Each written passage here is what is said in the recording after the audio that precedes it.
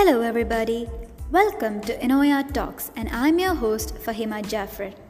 In today's special episode, I want to dedicate to all the women out there. And what a better way than this to celebrate International Women's Day.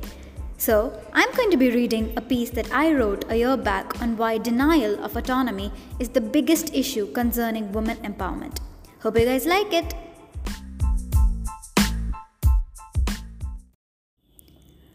When searching for a full-time maid, what are the questions we make sure to ask before hiring them? Do you know how to cook? Will you be able to do all the household chores? Unfortunately, these are the same questions that the future mother-in-law of at least half the female population of India would ask. These are some of the obvious questions that would be asked, including some more bizarre ones like what is the girl's skin tone? Unfortunately, I'm not even exaggerating. This is how fragile and inconsiderate they are when it comes to creating a future for their daughter and daughter-in-law. Ironically, the girl has very little or no role at all when it comes to deciding her future. But she is given two great choices: either to answer the questions mentioned above with expected answers or honor guilt. Ultimately, when she chooses the safe way and has achieved in fulfilling the society's dream, she's rewarded with sharing her bedroom with a total stranger. Her days are echoed with memories of her father advising, never talk to strangers during her growing years, clouding her mind, making her wonder if her father ever truly lived by the principle.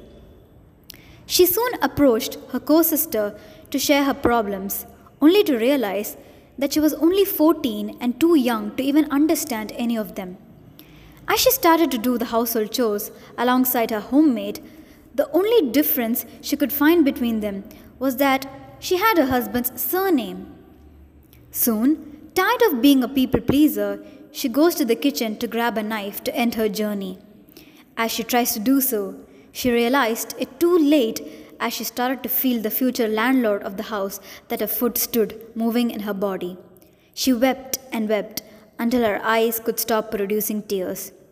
She did not even have a choice to end her life, and until that very moment, she has never taken a decision for herself or by herself in her entire life. Sadly, there are millions and millions of women leading a life like this. They are not just in the rural parts of India, but also the so-called reputation-seeking community of the urban society.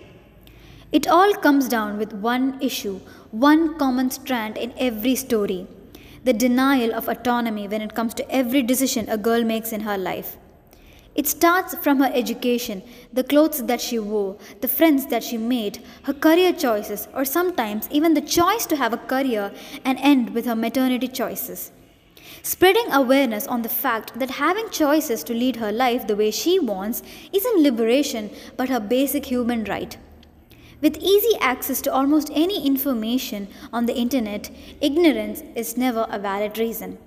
So let's start by looking deep within us on what, who, where, and why generation of trauma of narrowed perspective of being a good woman exist, and start unleashing them one by one.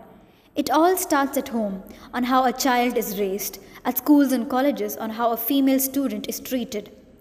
To all the nurturers of the society, instead of preparing your daughter to give her hand in marriage, prepare her to face the world in confidence and teach her that she has every right to live the life that she wants to.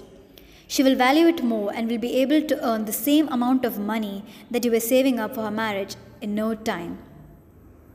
Thank you for listening. Until next time.